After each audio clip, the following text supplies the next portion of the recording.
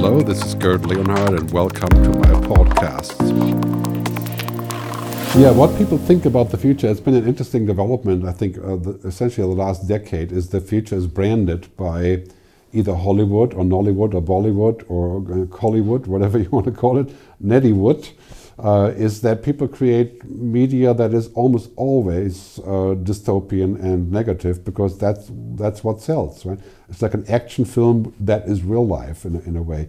And so that has flooded the channels about AI and machines and all this. And then we have the tech companies who are pushing out products that kind of look like what's in the movie, and that scares people even more. Right? And then we don't really have a lot of public debate about the future, about the positive part. And then we see in the media, of course, all the bad results of what is being published.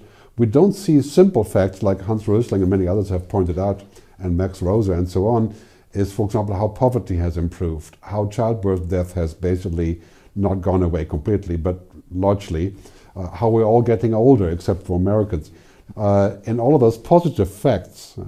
And so the story of the future is dominated by negative things, and we have to definitely change that, because my view is that we have all the keys to a good future, science and technology, if we make the right decisions.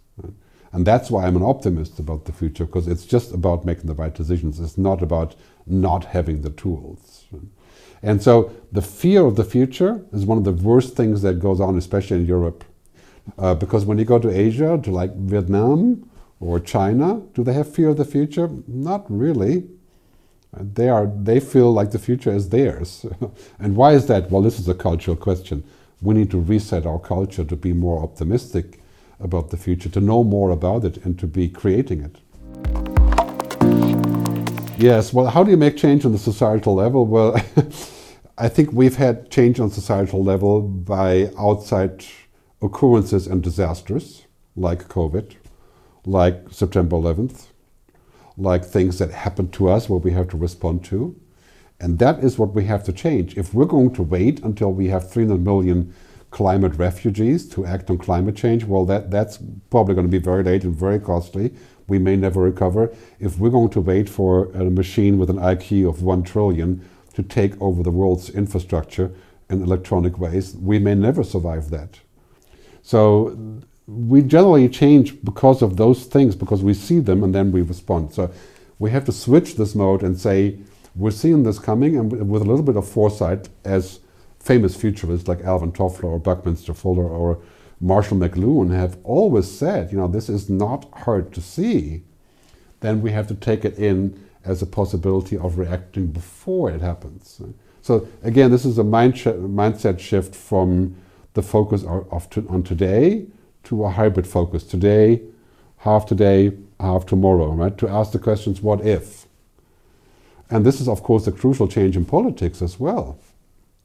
This is what we have to ask of our politicians. I've always said that we should have sort of a driving test for the future, like a license for the future, for every public official to make sure they can imagine the future and they can act from the future.